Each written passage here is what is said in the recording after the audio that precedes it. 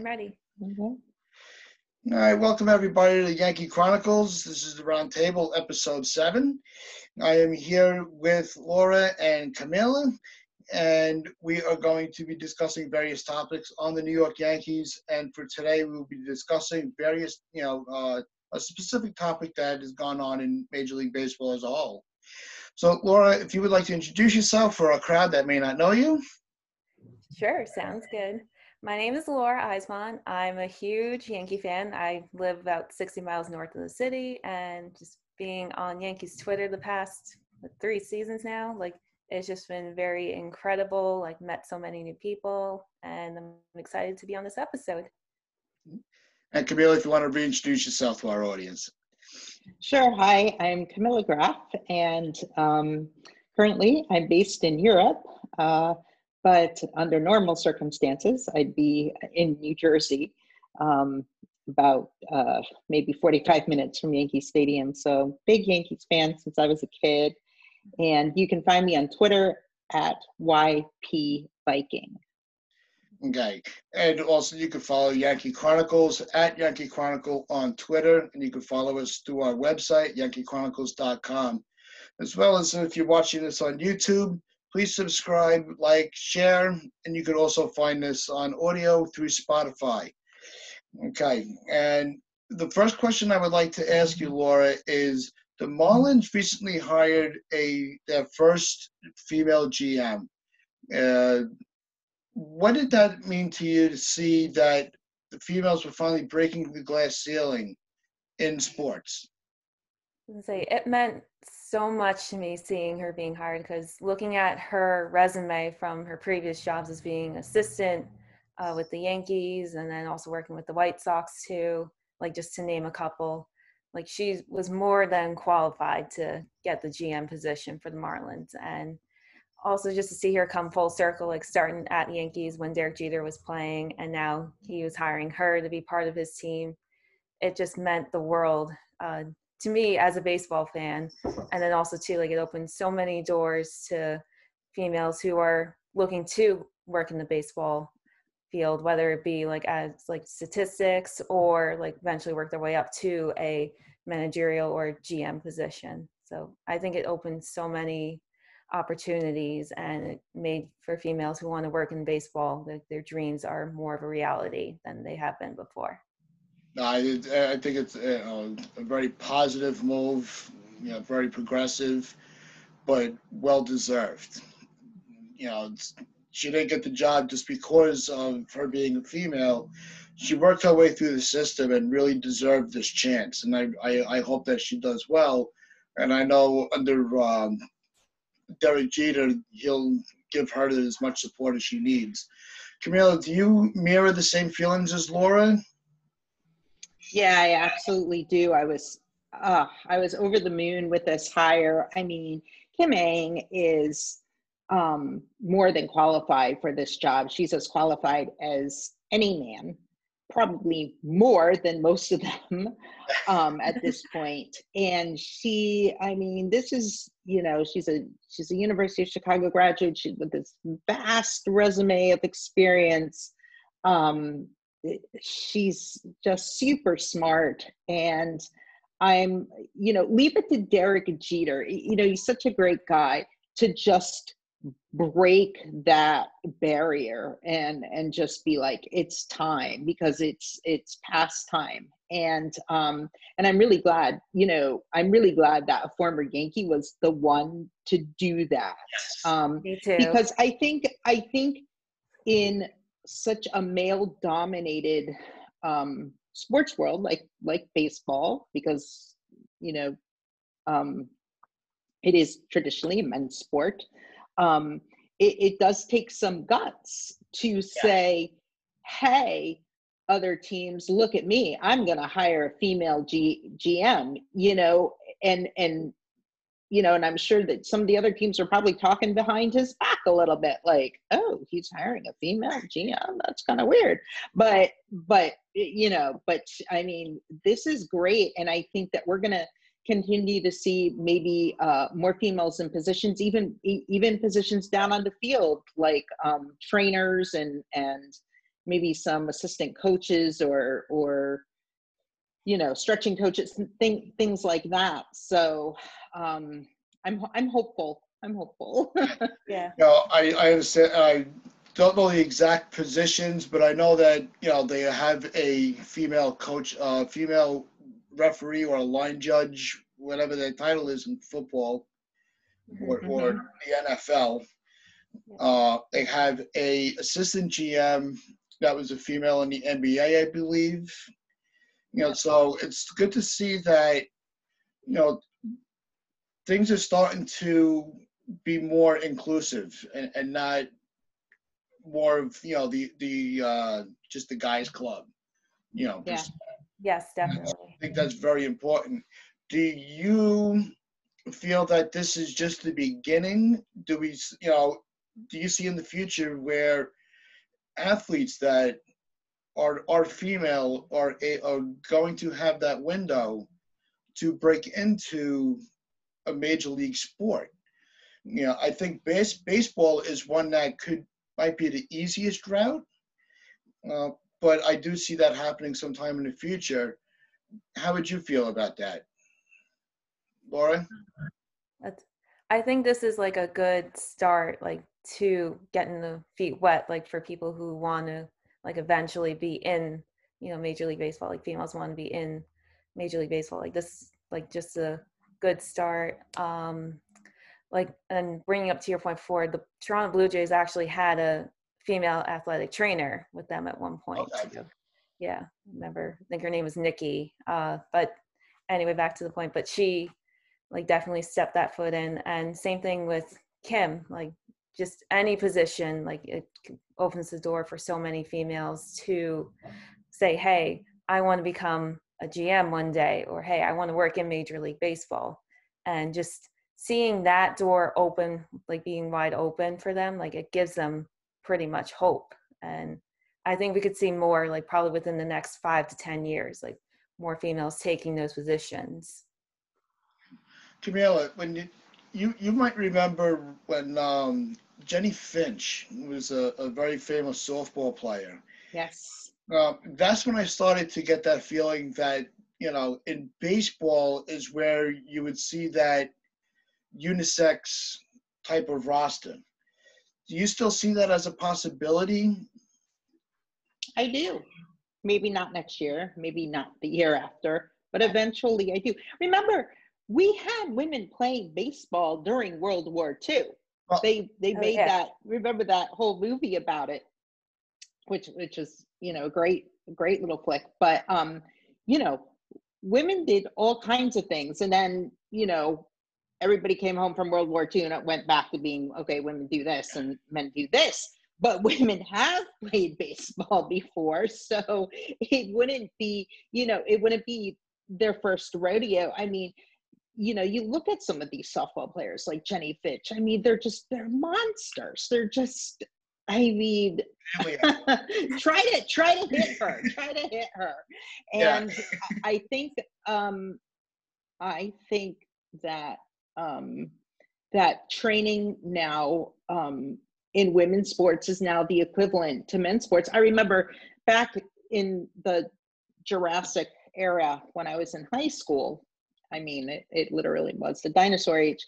I ran cross country and I remember, the girls team always had the shorter race than the boys. So the boys race was like over 3 miles and the girls race was like 2.8 miles or something, because, the girls couldn't run as far as the boys, right? But now I believe that, at least in my daughter's school, everyone's just running the same race. Everyone's running the same amount of mileage or kilometers, if you will. So things have changed, and the training for women's sports has now become as rigorous as the training for men's sports. So there's I guess a narrowing of the gap, if you will. And I think it's going to take some years, but I think it's going to happen. I think I think it's going to happen eventually.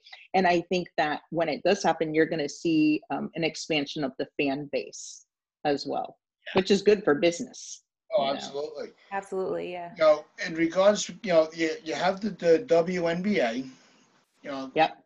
women's soccer. Yeah, maybe now is the time you brought up, with the movie A League of Their Own. Maybe now is the time to reintroduce a women's baseball club. Where they have their own league, where they can show their ability and their athleticism, their showmanship, their sportsmanship. I really think that this is that time that they can really, for lack of a better term, capitalize on a strong Absolutely. woman, where they can reintroduce that, where it'll have just as much success, if not more, than it did during World War II. Oh, absolutely. Yeah, oh, yeah. Yeah, and there are plenty. There's plenty of athletes that can fill rosters. And athletes. The product is good enough, and everything is there. Like they portrayed in the movie, which was very accurate to what was going on in that time. It will put fans in the seats. Absolutely, yeah. And I think it'd be a great business decision. It would also help the strength of the WNBA. They're the ones that really push to have that all-female league. I think MLB would be doing everybody a good service to reintroduce a all-female baseball league. Absolutely, yeah. Definitely. I'd love to see it. Yeah, I would love to as well. Yeah. Oh my gosh, yeah. It'd be so fun. It would be. Laura, I know this is your first time with us, and Yankee, on behalf of Yankee Chronicles, we really thank you for your time. I just want to give you a moment to give us your thoughts with the New York Yankees. Everybody is waiting to see when LeMahieu is going to be re-signed. Is there anybody else on the market that you feel should, besides from LeMahieu, because that's the given? Yeah. What other free agent do you feel would be a good fit for this team and keep it, the nucleus together? It's a good question. Well, I kind of told, Mike Scudero has his Yapping Yankees podcast. Yes. So he had mentioned about his question that's going to be on later today. What else, should the Yankees do besides obviously resigning DJ LeMahieu? And I've been kind of saying this all off season long, but the Yankees definitely need another starting pitcher, probably a number 2 starter. In a sense, I mean, they want to go for Bauer, they can. I kind of don't see him signing with the Yankees. Do you see them maybe going more for a Charlie Morton? Yeah, maybe Charlie Morton, a 1-year or 2-year deal for Charlie Morton. That's my first guess for that. And then also they need to sign a couple of relief pitchers to replace, Tommy Kahnle, since now he's going to be out until 2021 with his Tommy John surgery. And then if the off chance, because I've seen people saying, oh, maybe the Yankees should trade Ottavino or some move around like that. I think Ottavino on the trade block would be a mistake. I think so too. Yeah, they definitely need his arm, more than anything. And then one more thing I was thinking about was kind of another bat like DJ LeMahieu, maybe Tommy La Stella, someone like that, where they power contact hitter in a sense. With the window that the Yankees have had, do you feel that the opportunity is already gone for them to capitalize on these baby bombers with Judge and Sanchez, Torres, Severino, or do they still have a big enough window where they can still go on another big run where they could sustain World Series appearances for years to come? Or is that window just about closed? I'd say the window is still open, but it's not as wide open as it was back in 2017, 2018. Just because now that Judge, Torres, Sanchez, they've been in the major leagues for so many seasons now. The reason why I say it's still slightly open is because you have Garcia and then Clark Schmidt still, developing. So they could become our potential starting pitchers down the road. But the window for that, it's starting to slowly shut down, but it's not as wide open as it was like back in 2017, I'd say.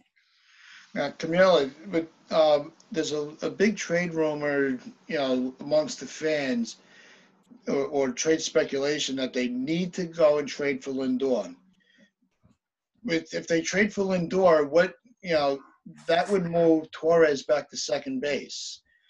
At that point, where do you think LeMahieu would best serve as a Yankee? I think LeMahieu is one of those kids who could learn how to play any position, honestly. He's a tremendous hitter, right? So you need his bat. But I think with coaching and I think that he could learn to play any position. I think that everybody talks about his discipline, right? And how he's so serious about everything. This is a kid who, if you said, okay, we need you to play third, we need you to play first, we need you to play, he'd be like, okay, I'm going to do this. And I'm going to devote all of my mental and physical resources to learning how to do this the best that I can, because this is the type of kid that he is. So I think if they lose out on a person like this, I think it's insane, because I think he's one of those versatile guys. You can train him to play anything and he'll do really well at it. And plus he always, he has his at-bats, which are really good in most cases. So, if they trade for Lindor, fine. But, I think their first priority should be getting, DJ back on the field in any position they can train him to do anything. For sure. And then, Laura, just one last question before you wrap things up. The job that Cashman has done, do you feel that another missed World Series warrants him to remain as a GM, or is his time come and gone and it's just time for a new voice to construct this roster? That's a good question. I still think like he's still the person for the Yankees for the time being, just because like we still have the young players like Garcia and Schmidt still in the minors. But I think maybe within like the next 5 to 10 years though, like if we don't win another World Series, then you got to start thinking, okay, where on the top do we start to make these changes? So I think eventually it's going to have to happen at some point where they're going to need a new head person to run the club in that sense. But for right now, I'd say he's still safe with the Yankees. Yeah, Camila, how do you feel about that? Yeah, I think what Laura said is true. I think that, let's see how this past season was so unusual because of the pandemic. It's hard to kind of really judge the decisions that were made because it was such an off year. You only had like 60 games. It was just, so I think we kind of need another couple of seasons to really see. And if nothing comes of it, then yeah, get some fresh folks in, get a fresh GM, fresh manager, fresh whatever. It's always good to shake things up, but not too soon. Yeah. Because then you lose out. Then you lose out on the knowledge that people have accumulated and can really put toward making the team good. But yeah, so we'll see. I agree with Laura. I think like, a 5-year window, if nothing's happened, and not even just Brian Cashman, Randy Levine, the two of them just might need to step aside and get a fresh voice into the organization. Yeah. It's going to be interesting to see how the years develop now that the second wave of the baby boomers are on their way up. Mm-hmm. Like when Laura mentioned with Schmidt and Garcia. Michael King. Jason Dominguez, Esteban Mhm. Florial, Tyro Estrada. There's a whole other wave of players coming up, and they've all come through Cashman. So Mhm. it's the Stick Michaels generation, they're all gone now. So this is all on Cashman. This is his roster on Yep. the major leagues and in the minor leagues. So it's going to be interesting to see how things go over the next few years. Yeah. Yeah, it will be. Yeah. Yeah. So, Let's see how he does with it. Mhm. Mhm. so we're going to close this up. Laura, we want to thank you very much for joining us. We hope you return Yeah, to us very well, soon. Thank you for And having me. I definitely enjoyed it. yeah, Camila, again, thank you and for joining us today. yeah, of Uh, course. Yep. And on behalf of YankeeChronicles.com, we want to wish everybody a happy holidays. And you just remember, be safe, be smart. On behalf of Yankee Chronicles, I'm Bobby Ryan. Have a good night. Bye.